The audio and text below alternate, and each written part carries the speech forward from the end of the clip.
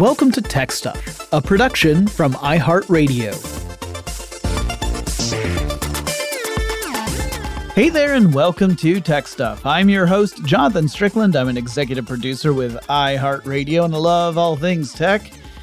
And 18 years ago or so, a group of hackers and political activists calling themselves the Bureau of Piracy in Sweden launched a website that would become the target of numerous lawsuits and police raids.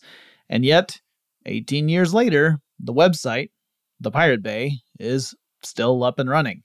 So today I thought I would talk not just about the history of the site, or the philosophy of the site's founders, or even the battles fought between the established music industry and the pirate community, but also the technology that underpins the whole thing in the first place.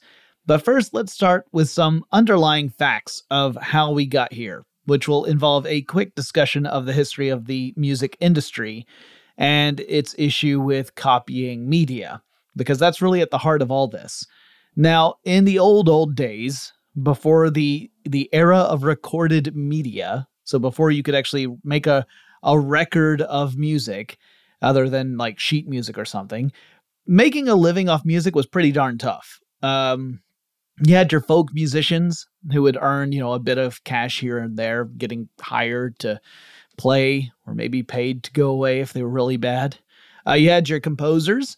Many of those would work either in the service of a monarch or nobility or maybe the church. Bach did a lot of work for the church. Only a few had a more public-facing way of paying the bills. Beethoven was one of those. And actually made money by selling sheet music of his compositions. But it was really the invention of recorded media, like wax cylinders and such, that really opened up doors, not just for musicians, but also for the companies that made the recordings.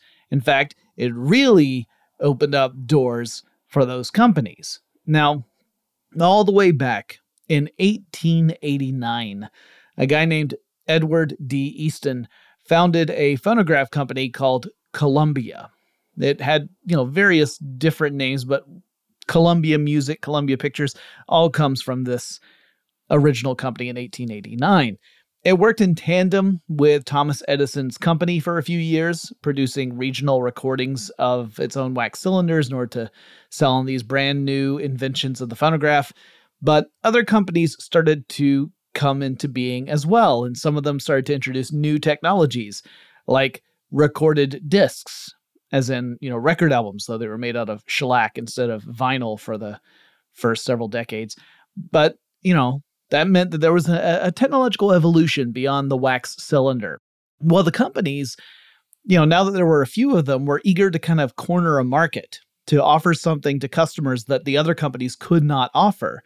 And they began to work with various artists and were signing them to exclusive deals. Like, this is where you would get signed to a record label, essentially. The artists would get a chance to record their music and make some money off of it, and the companies would establish a roster of artists that they could promote and sell to customers. And the music industry was effectively born. It was, and to some extent still is, cutthroat, with companies jealously scooping up talents that are perceived to be a commodity. And a whole business model came to form over time, with companies determining how much to pay out to artists. Generally speaking, most musicians don't see a whole lot of money from record sales. You might get a big advance as a record contract, but you don't necessarily make a lot of money off of the record sales themselves unless you have a good royalty deal and you sell I think the technical term is a metric crap ton of records.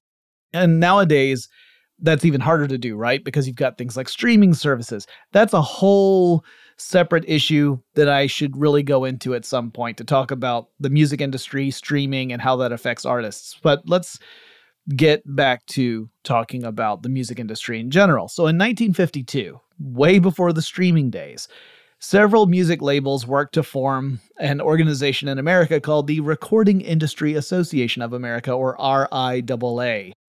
Now, the RIAA is a trade organization that sets technical standards for the recording industry, which is important. You want to make sure that you're not fragmenting the market to the point where customers get frustrated, right? Like, if it turned out I could buy a record from Columbia and a different record from Victor, but they would only play on their respective players, and I can't afford both players. That would be incredibly frustrating. As a customer, I just want the stuff I buy to work on the stuff that I have, right? We've seen it over and over again that when the market gets fragmented with different standards, it hurts everybody in the long run. So that was one of the reasons the RIAA formed. But it also tracks recording sales, and it's the organization that awards stuff like gold records and platinum records. So if you hear about a record going platinum, it was the RIAA that tracked those sales and essentially authorized that to say like, yes, this activates. Again, a weird thing in the streaming age, but it's probably most famous for folks who are at least internet savvy as the organization that fights tooth and nail against piracy and copyright infringement. Sometimes to the point of, well, beyond belief, I would say. One thing we've seen over and over in the music biz and the entertainment business overall, not just music, I mean, we've seen this in the movie industry and TV as well, is a reluctance to support anything that would allow someone to make a copy of a recorded work. So for a long time, that really was not an issue. There just wasn't an easy way to do it. The average person had no way to copy a recording. Then in the 1960s, we had the development of the cassette tape, though it would take a few more years for cassette tapes to reach a quality suitable for music. But once that happened, we saw the RIAA really take notice. It would become something of a pattern. As tech companies developed ways for consumers to copy media onto a format, we would see a resistance to that in the industry and lobbying activities that were aimed at extending copyright law to protect copyright holders and to try and strike down technology before it could hit the public. And let's do a quick aside about copyright holders, because this is important not just for this discussion about the music industry, but also about the Pirate Bay in particular.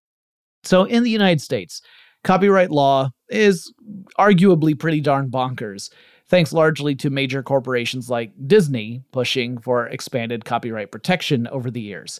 So current copyright law provides exclusive rights to the copyright holder for a term of 70 years after the author of that work's death, so the entire life of the author plus 70 years, or 95 years after publication if the rights are held not by an author, but rather, say, someone else.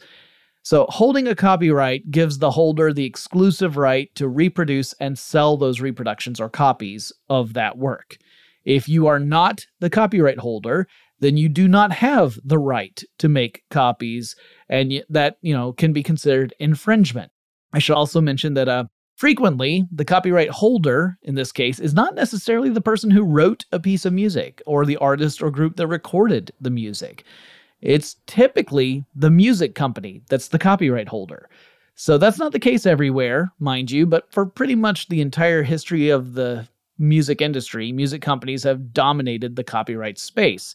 And so defending copyright wasn't really about standing up for the artists and writers out there, although that's how it's almost always framed. It was actually to protect the financial assets of a company. However, there's also a concept called fair use. This complicates matters. Now, generally speaking, there are some pretty narrow cases in which someone can make an unauthorized copy of a copyrighted work, and it won't be considered copyright infringement. Typically, these restrictions fall into stuff like if you're doing it for academic research, or you're providing criticism of a work, or you're making a parody of a work. But even within these restrictions, there's a fairly narrow path you have to follow. So for example, let's say that you wanted to critique the latest Stephen King novel. So you include several chapters of that novel in full as part of your critique. Well, you would really be pushing your luck because you're using so much of the original work. Now, fair use isn't a force field or anything. Even if you're following all the rules, and you're criticizing something, and you're using a little bit of the original work in order to make a point, and you've really got all your bases covered, it's not like fair use is a preemptive strike. It's actually something that only comes into play once you get taken to court. And you would present your case to a judge and try to argue fair use, and the court would decide whether or not it was actually fair use or not. You can't, pre-declare this is fair use. No matter how many times you might see something like that on, say, a social networking platform or YouTube or whatever, it don't work that way. Also, the whole thing of I only used 10 seconds of audio, that, the amount you use does factor into decisions about whether or not something is fair use, but there is no minimum amount that is magical. Anyway, even if you're in the right, if someone takes you to court and you defend yourself with an argument about fair use and you win, it's still expensive. So unless you're awarded some money in the process, you're going to be out some cash. It's tough. Well, home reproduction of copyrighted works is one of those sticky areas that sometimes gets lumped in with fair use, because while there's been discussions about working in an exemption for home copying for like archival purposes or whatever, it's never been codified in US law. So if you were to purchase an album, whether, it was on CD or vinyl or whatever, maybe it's even digital, maybe you purchased a digital album, and then you decide to make a backup recording of it. And let's say that, you're going old school, you're putting it on a cassette. You make a cassette recording of the album.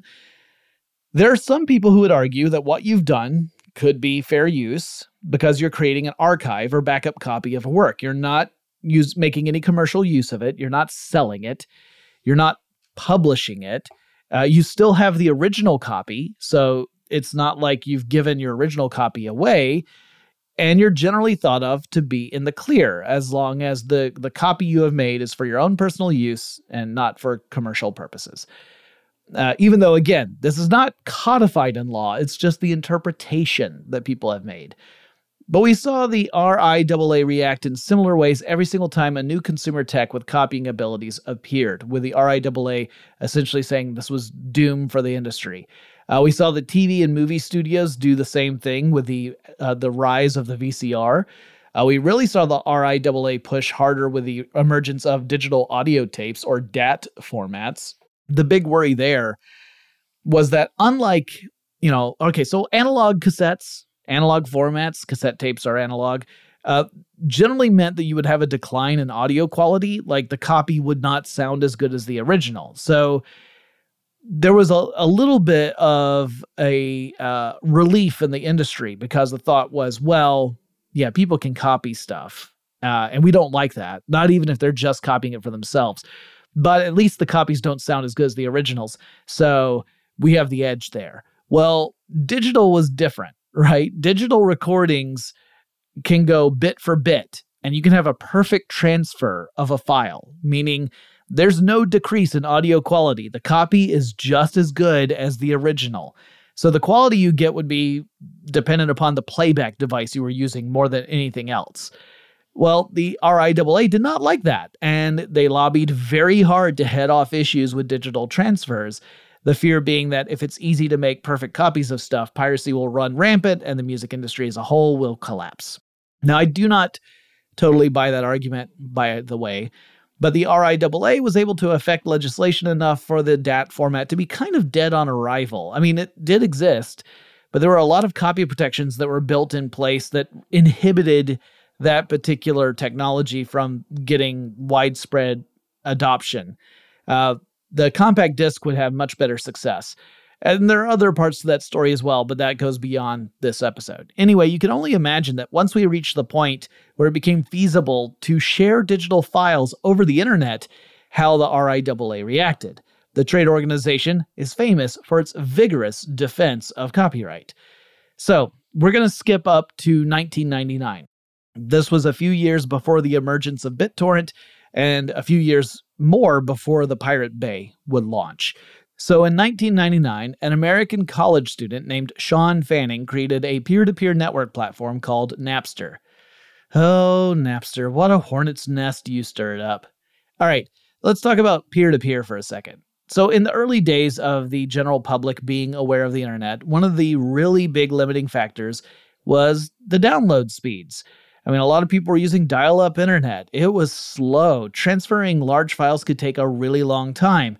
And if there were any network issues between the client, which is the computer what's doing the downloading, and the server, That would be the computer that hosted the original file. If anything happened between those two, it could take even longer to download the file, right? Like if a connection broke or something. Peer-to-peer networks presented an alternative to your classic client-server system. In a peer-to-peer network, every computer connected to that network acts both as a client and a server. That's why they're called peers. They're all peers of each other.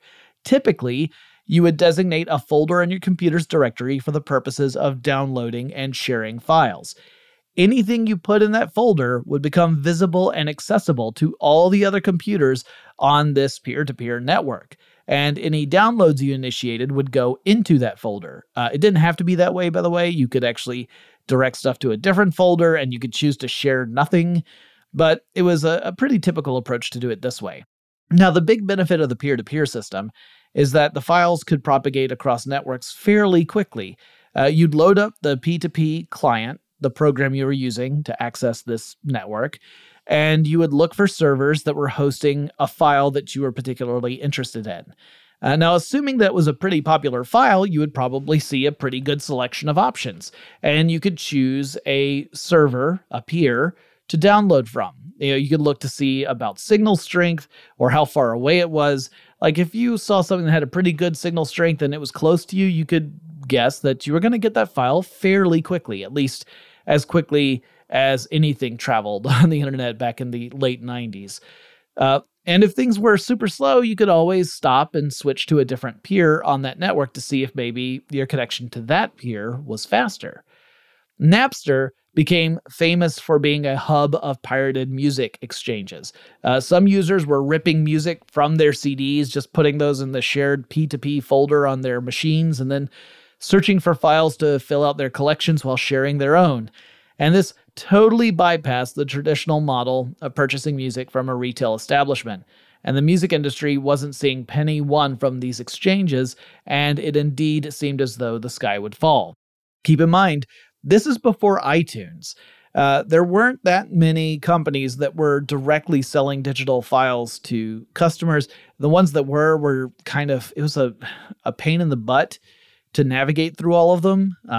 Because there weren't sort of centralized stores that you could go to like iTunes.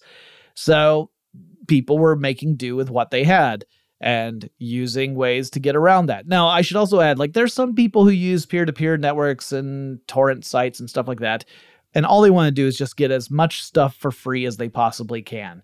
And that's their big thing. They just don't want to pay for anything. There are others who are like, I would pay for this, but there's not really any way I can do it, at least not easy way to do it. And so I have to do it this way. And then there are yet others who are using it as a statement against late-stage capitalism. Anyway, member organizations in the RIAA went after Napster as well as individual users. And we'll talk a bit about what happened with that after we come back from this quick break.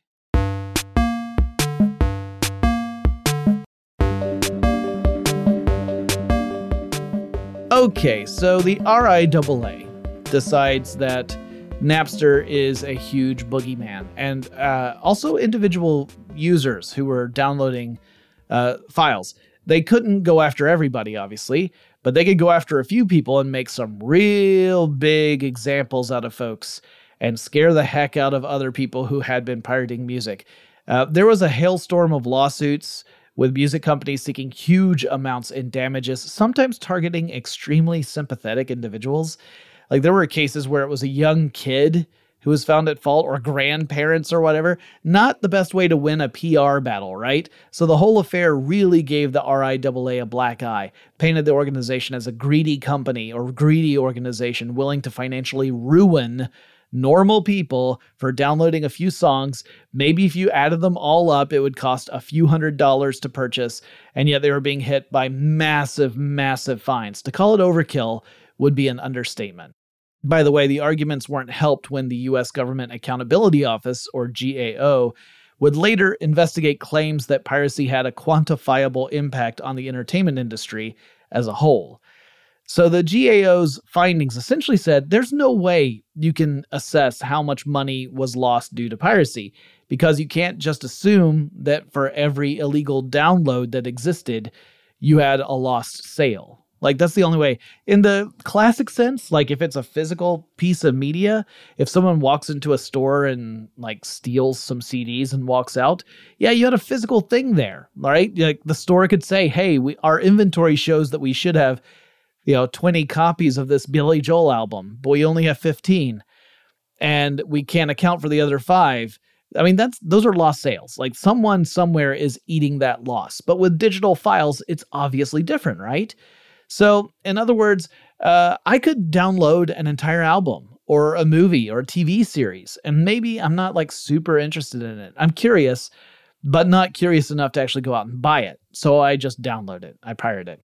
And in other words, like if I had not illegally downloaded the material, if I just ignored it, well, I still wouldn't have bought the thing. So there was no lost sale because I wasn't going to buy it anyway. That was the GAO's point. They said, you cannot say that for every pirated copy, you lost out on a sale, because that's just not how the world works. Also, there are plenty of instances where people have downloaded something illegally to sample it, and then they've gone out and purchased the actual thing.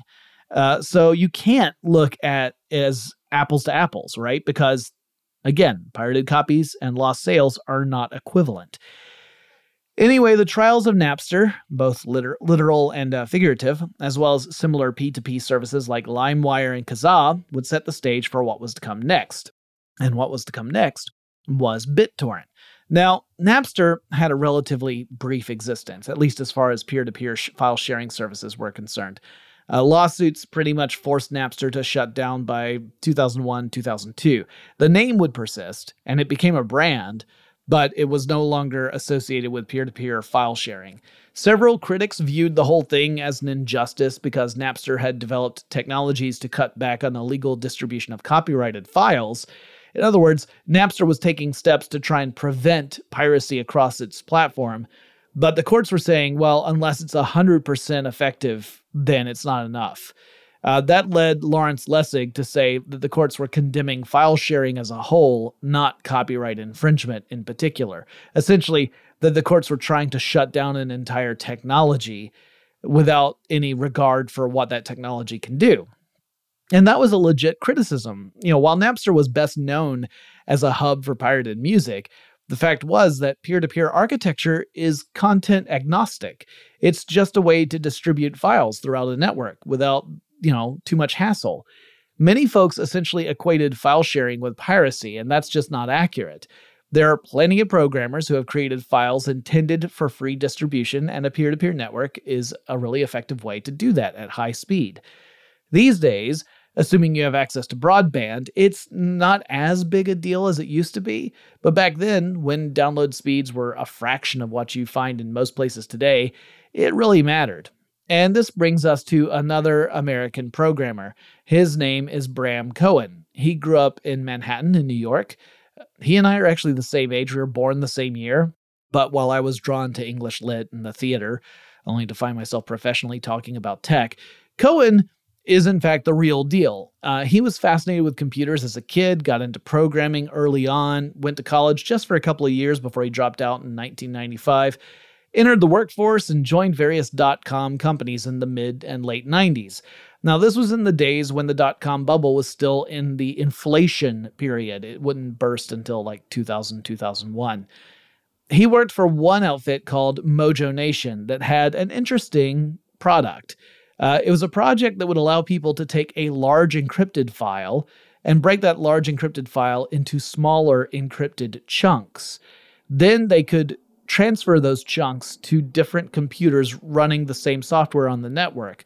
So you sort of have an ad hoc computer network with different computers holding different pieces of an encrypted puzzle. So if you wanted to download the encrypted file, you would actually be downloading chunks from different computers to put it all together.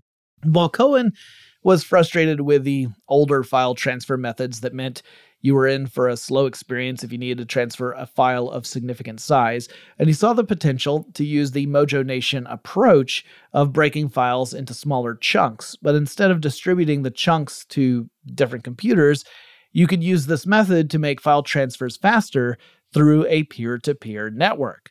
So BitTorrent relies on web clients, which is, kind of like a web browser. So that's, that's the easy way to think of it. And also websites that act as a type of index or directory. So a torrent network has a record of all the members of that network, like everyone who's running that particular client software. These are peers, in other words, who have connected their machines to the system. This record includes which files are on which peers' machines. So let's say we've got just 20 peers in this network, it's a very small network, and half of them have already downloaded a particular file because it's pretty popular. The site keeps track of that. It sees which of the peers have that file available on their machines. So you search for this file, and you see it's on 10 of the peers in this network, and you initiate a download. Now, you're unlike, a Napster, you're not downloading from a specific peer. You're not targeting a peer that's near you and saying, I want the file from that person. These files are in chunks, and you can actually download different chunks from different peers at the same time. That really speeds up the download process. You're no longer dependent upon a single source to send all of a file to you. You're grabbing bits and pieces from different peers on the network, so it makes things go much faster. So let's say you want to download a freeware program that was a pretty large file. Traditionally, you would use FTP to log into a server and transfer a file from the server to your computer, and it would take as long as the weakest connection between you and that server. But with a BitTorrent network, you would connect to a peer-to-peer network and search for a torrent or record of that particular file. And instead of downloading the file directly from the website, you're connected to the various peers in the network that have this exact file. And since the file is now in pieces, your torrent client would grab some pieces from peer 1, some pieces from peer 2, etc. This used way less bandwidth than other methods of file transfers, and it sped things up considerably. Now, upon being downloaded, the file becomes what is called a seed. That means it would be a file that other peers could access to download to their machines. And it's generally considered good form to seed the files that you have downloaded. You can take downloaded files and move them to another folder and thus not seed the file any further, but that's considered bad form, and some torrent sites penalize users who download as peers, but they do not seed files after downloading. In fact, Cohen intended that to be a feature from the very beginning to avoid what was called leeching. Leeching is when you are in a network like this and you're just in it to download stuff. You're not offering anything in return. So the way BitTorrent works is that it rewards people who offer up files for others to download by making their own download speeds faster. So the more you share, the faster your future download speeds will be. And he called it a tit-for-tat system. And again, there's nothing about this methodology itself that is illegal. So as long as the content moving across the networks isn't, copyrighted and that you're infringing on copyright, or the creators have allowed for the free distribution of those files, well, then this is just an effective way to distribute files across large numbers of people. The problem comes when people start using this method to distribute stuff that they don't have the authority to replicate and distribute. And in fact, BitTorrent itself doesn't index torrent files. Rather, various websites have hosted torrent directories instead. These sites depend upon BitTorrent, but are not part of BitTorrent. And so when the various entertainment industries started to come after this new threat, they focused primarily on the index sites rather than the protocol itself. A quick analogy. Going after BitTorrent would be kind of like going after a company that makes typewriters. Because someone could use a typewriter to type out copies of copyrighted works without permission. But it's not the typewriter company's fault that a consumer used its product to do that. The same basic argument kind of applies to stuff like BitTorrent. So BitTorrent hit the scene around 2001. 2 years later, in 2003, that's when we saw the anti-copyright group called Piratbyran, or Bureau of Piracy, launching the Pirate Bay. It is one of those torrent indexing sites I was talking about just a moment ago. The founding of the organization and the site followed the massive lawsuit against Napster, as well as a huge legal case in South Africa that had nothing to do with music, but everything to do with intellectual property. In it, the South African government was pitted against the medical industry, big pharma, if you will. At the center of that conflict was the practice of importing patented AIDS drugs from other countries without first getting permission from the manufacturing companies. So in other words, South Africa could order drugs from these pharmaceutical companies, but they would charge high amounts. Or they could order the same drugs from other countries, but they were doing so outside of the permission of the pharmaceutical companies. They could do it for cheaper. Also, they were starting to produce some of the drugs within South Africa without the permission from Big Pharma. Nearly 40 pharmaceutical companies joined in a class action lawsuit against the South African government. And, that was looking kind of rough, right? Like this idea of protecting intellectual property being somehow more important than the lives of AIDS patients, right? That's how it was being perceived. And in Sweden, there was this growing group of mostly young folks who saw these kinds of actions as the height of capitalistic greed and oppression. The group, which was loosely organized, was interested in the sharing of information and culture. I actually don't want to try and summarize what the group believed, because it seems to me as though it was more like an ongoing conversation with several people who all had slightly different points of view. So it would be a misrepresentation to say that there was a single, unified, coherent philosophy. But I do think it's safe to say that most of the people involved felt that copyright laws as a whole are kind of broken, and the copyright system is broken. That they're more about restricting access than guaranteeing a creator a chance to profit from their work. In fact, some of the founders of the Pirate Bay have said that they think less attention should have been granted toward copyright and more should have been granted toward how do we compensate artists for their art. And that, copyright really is more about restricting access rather than guaranteeing a creator a chance to make money, particularly in a world where the parties holding the copyrights tend to be these massive companies, not inventors or artists or musicians. In fact, a lot of this could also apply to patents, honestly. In fact, I can even make this personal. I'll tell you a personal version of this. Let's talk about Tech Stuff for a second. I co-created this podcast, Tech Stuff, with my original co-host, Chris Paulette, and this happened way back in 2008. But I do not and have never owned Tech Stuff, the podcast. I've been on every single Tech Stuff except for one. I handed the microphone over to Lauren Vogelbaum for a single episode. And the owner of the podcast has changed over time, but it was never me. It started as HowStuffWorks.com. It moved to Discovery Communications, and then changed hands a few other times before it became part of iHeartMedia. And yeah, I've written nearly every single episode, and I've recorded nearly every single episode. It is my work, it's my research, it's my point of view in nearly every episode that's published, but I do not own any of that. I'm not the copyright holder for Tech Stuff. That goes to the company. Now, to be clear, I don't have a problem with this in my specific case, because if it weren't for HowStuffWorks.com, I probably wouldn't have gotten into podcasting. Certainly not at that time anyway. I wouldn't have had the money to get together the equipment back in 2008. I wouldn't have had the time to learn all the editing tricks, and I wouldn't know where to host it.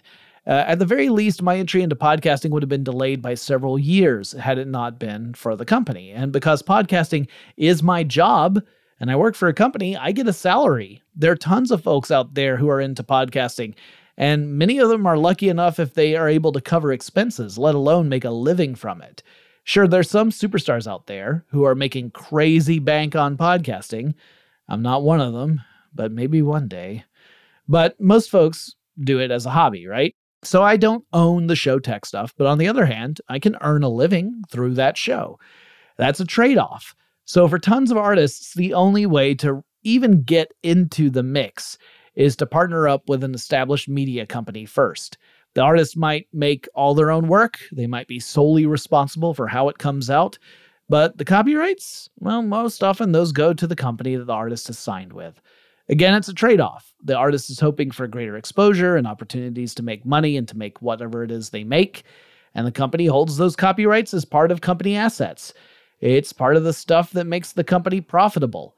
But even when you take all that into consideration, it's a bitter pill to swallow to realize that the folks who are creating the stuff we consume don't necessarily hold the rights to that stuff. I mean, imagine walking up to a musician and saying, I love that song you did, and I was kind of hoping I could sample it for this song idea I have. And maybe the artist loves your idea, and they think it's cool, and they're excited by it. But they don't actually own the right to their own music, and they can't legally say, yeah, you can use my work, because they are not the one who owned the copyright. For some folks, including folks in the Bureau of Piracy, that was a big problem. We'll talk about it more when we come back after this break.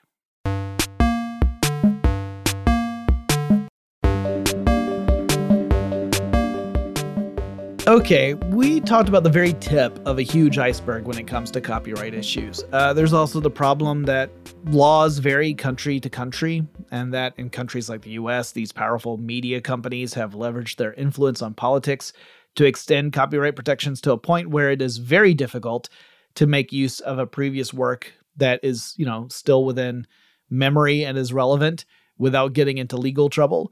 And as many people have pointed out, this can severely impact creativity. I mean, let's face it. Pretty much every creative effort is at least in part inspired by stuff that came before it. But copyright can put a squeeze on that kind of thing, especially if it extends too far. Now, whether the founders of the Pirate Bay felt that they were crusaders against an unfair system, or they just wanted to thumb their noses at the establishment, or a healthy mixture of both, I don't really know. I suspect there's a mix of the two. But the Pirate Bay went online in 2003 and becomes a massive index for torrent files. In fact, at certain points, the Pirate Bay was responsible for around half of all torrent traffic on the internet. Media companies, particularly in the United States, were champing at the bit to get the site shut down. The site's founders, which included Fredrik... Oh, I'm going to butcher these names too, by the way. They're all Swedish, so bear with me. Here we go. Fredrik Nij, Gottfried Svartholmvarg, and Peter Sunde. They maintained that the site had no illegal content. It was an index. It was not a depository. It wasn't hosting those files. It was just hosting an index of where you could find those files. Now, that's an important distinction, because if you think of it that way, the Pirate Bay is kind of like Google's search engine when you think about it. It's an index that keeps track of where files are. You can search for certain files. You can find a torrent that, claims to be the file that you want to download. That's an important distinction too. These sites can often include malware that's posing as stuff you might want. But anyway, the Pirate Bay itself wasn't hosting those files. It was just keeping track of where they all were. It was, however, also using web advertising to pay for operations and to make a profit. The Pirate Bay was getting lots of traffic, and that meant a lot of ad views. And that really made the entertainment industry even angrier, and gave them what they felt like was an inroad into their complaints. So not only were these Swedish pirates facilitating the wholesale theft of massive amounts of copyrighted material, they were also making money off the whole darn thing. That's kind of what the media company's point of view was. It was tricky for the companies to come after the Pirate Bay, though, because the site was hosted in Sweden, and U.S. law, even the U.S. law that's backed by powerful media companies, doesn't have much authority outside of the United States. But the companies kept pushing, and they were pressuring the United States government to, in turn, put pressure on the Swedish government. And in 2006, Swedish police raided an internet service provider in Sweden called PRQ. This was the provider that hosted the servers running the Pirate Bay website. From what I understand, the raid shut down not just the Pirate Bay, but other PRQ customers as well, which at the very least seems like a gross overreach of police authority. The raid shut down the Pirate Bay for 3 whole days. Just 3 days. The Pirate Bay returned just a couple days later, and the group had leased server space from a sympathetic service provider in Europe, and the activity continued. But for the 3 co-founders, the law was still eager to get hold of them. In 2008, the 3 Pirate Bay operators, as well as a businessman named Carl Lundstrom, who had helped with servers and bandwidth and that kind of stuff on the back end, they all faced charges of assisting copyright infringement. Though really it was more like they were facilitating, other people being able to break the law by having a website, I guess. Now, one of the big arguments that the co-founders made in the trial was that their site was essentially just a blank slate. They said The content that shows up on the Pirate Bay, I mean, apart from the ads, only came from the site's users. If the users were not seeding files for sharing, there'd be nothing to index. The Pirate Bay was truly a user-generated content site. They argued they weren't the ones putting the files up for sharing in the first place. The users were, and that the demands from various copyright holders should actually go to the people who uploaded those files, not to the Pirate Bay. They said, "You're telling us to take this down." Well, we can't. We didn't put it up. We just have an index. You should go after the person who put it up. The trial went on for quite some time, actually really only 9 days, but it felt like an eternity. And all 3 of the co-founders were found guilty. In April 2009, they each received a prison sentence of 1 year and a fine that amounted to around $3.6 million US. They appealed that decision. That appeal eventually led to a reduction in the sentence for everybody but Varg, who was ill during the appeals process and was unable to attend, so his sentence just remained the same. But the fine was actually increased to around $6.6 million. The 3 co-founders all, kind of left Sweden before they could be taken into custody, but they were all 3 eventually arrested and served at least part of their sentences before they were released. But while the founders were prosecuted, or persecuted, depending upon your point of view, the Pirate Bay continued. That doesn't mean it continued without further interest or interference from the authorities. In 2014, Swedish police raided a Pirate Bay server room in Stockholm, Sweden, which took a Pirate Bay portal offline temporarily. This was not too long after hackers identifying themselves as the Guardians of the Peace had infiltrated Sony Pictures' computer network, and the hackers had stolen an enormous amount of information, including unreleased or recently released movies. And then subsequently, some of those started to pop up on torrent index sites like the Pirate Bay. So there was at least some speculation that the Sony hacks led to an increased investigation and interference with torrent sites like the Pirate Bay. Anyway, the site was down, but it wasn't out. Administrators for the site found other places to host it, eventually moving to the Trebia network and making use of Cloudflare's reverse proxy product. A reverse proxy describes a system in which you, using a client, contact a reverse proxy server, and you're asking for a file, right? Let's say that you're pulling up a file that's on this one server. Well, the reverse proxy server doesn't actually host the file itself. Instead, it pulls that information from a server that does host the file. Then the reverse proxy server sends that information to you, or more accurately, to your client. So from the client perspective, it looks like the data is coming straight from the reverse proxy server, like it lives there, because the client never has any direct content with the server on the network that actually hosts that specific file. It's a level of protection for a network. The Pirate Bay is still active today. I actually went on there today to check out to see what kind of files are in the top 100. There's some stuff that you would expect, like porn. There's a lot of porn on the Pirate Bay, but there were also big name movies that were on there, like the latest James Bond film, The Eternals was on there, Shang-Chi was on there. I'm sure if Hollywood were more active right now, if it weren't a pandemic, there'd be a lot more of those kind of things popping up on that list. But yeah, you get the idea. As for what I think about all this, well, I kind of am in agreement that copyright law and the state of copyrights is broken. I think way too much power falls into the hands of big media companies. I realize that it's kind of interesting for me to say that as an employee of a big media company, but that's just how I feel. Like, I feel like the folks who are ultimately responsible for making the stuff we love end up having very little ownership of that stuff in most cases. I mean, you do hear about people going independent, going with independent labels where they have more ownership of their stuff. That's great. But, because of the way the world works, these large companies have a lot of power and influence and the ability to get stuff in front of people.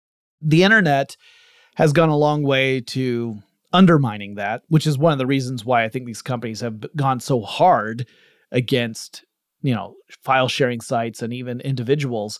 It's because they perceive that that is in fact a threat. And it's also the reason why, like, the people behind the Pirate Bay were interested in the first place, because it potentially is an upset of a system that has placed an enormous amount of power in a relatively small number of companies and could rather distribute that power to the people who are actually making the stuff and potentially benefiting folks who otherwise would never be able to experience that stuff. Go back to the story about the AIDS medication in South Africa. It's hard to make an argument in support of the pharmaceutical companies when the outcome of that argument is, I'm sorry that you can't afford to keep the people in your country alive, right? Like that's kind of how you can frame that argument. Now, I know that's not how the pharmaceutical companies would frame it. Of course they wouldn't. They would say, we have a product, there's a price for it, and the way you get the product is you pay the price. But, you can't deal in that level of abstraction and ignore the real world consequences. That's kind of my perspective on it. But that's again, my opinion. And I'm not even suggesting that my opinion is right. It could be that I am completely off base. Moreover, my thoughts on this can change as my experiences change. So if you are someone who is, staunchly in support of copyright, I'm not saying you're wrong. I'm saying that I don't necessarily agree with you, but it doesn't mean you're wrong. It just means I have a different point of view on this particular issue. If you're someone who just pirates everything and you don't buy anything ever, I don't agree with you either. As someone who, goodness knows, back in my shady past, I downloaded more than a few things that I didn't pay for. In some cases, it was because I literally could not get access to it in the United States because it wasn't for sale. And I did go back and buy a lot of that stuff later. These days, I work under the opinion that if I cannot afford it or if I cannot find it, I just have to deal with that. Just because something exists doesn't mean I have a right to access it. But it does also tell me that, there are better ways for us to come to ways to make stuff accessible and to compensate people for doing so. Both the people who create the stuff and the people who make it accessible. And that copyright is probably not going to be that way, at least not forever. So interesting story. And if you have any suggestions for topics I should cover in future episodes of Tech Stuff, please reach out to me. Best way to do that is on Twitter. The handle for the show is TechStuffHSW. And I'll talk to you again really soon. Tech Stuff is an iHeartRadio production. For more podcasts from iHeartRadio, visit the iHeartRadio app, Apple Podcasts, or wherever you listen to your favorite shows.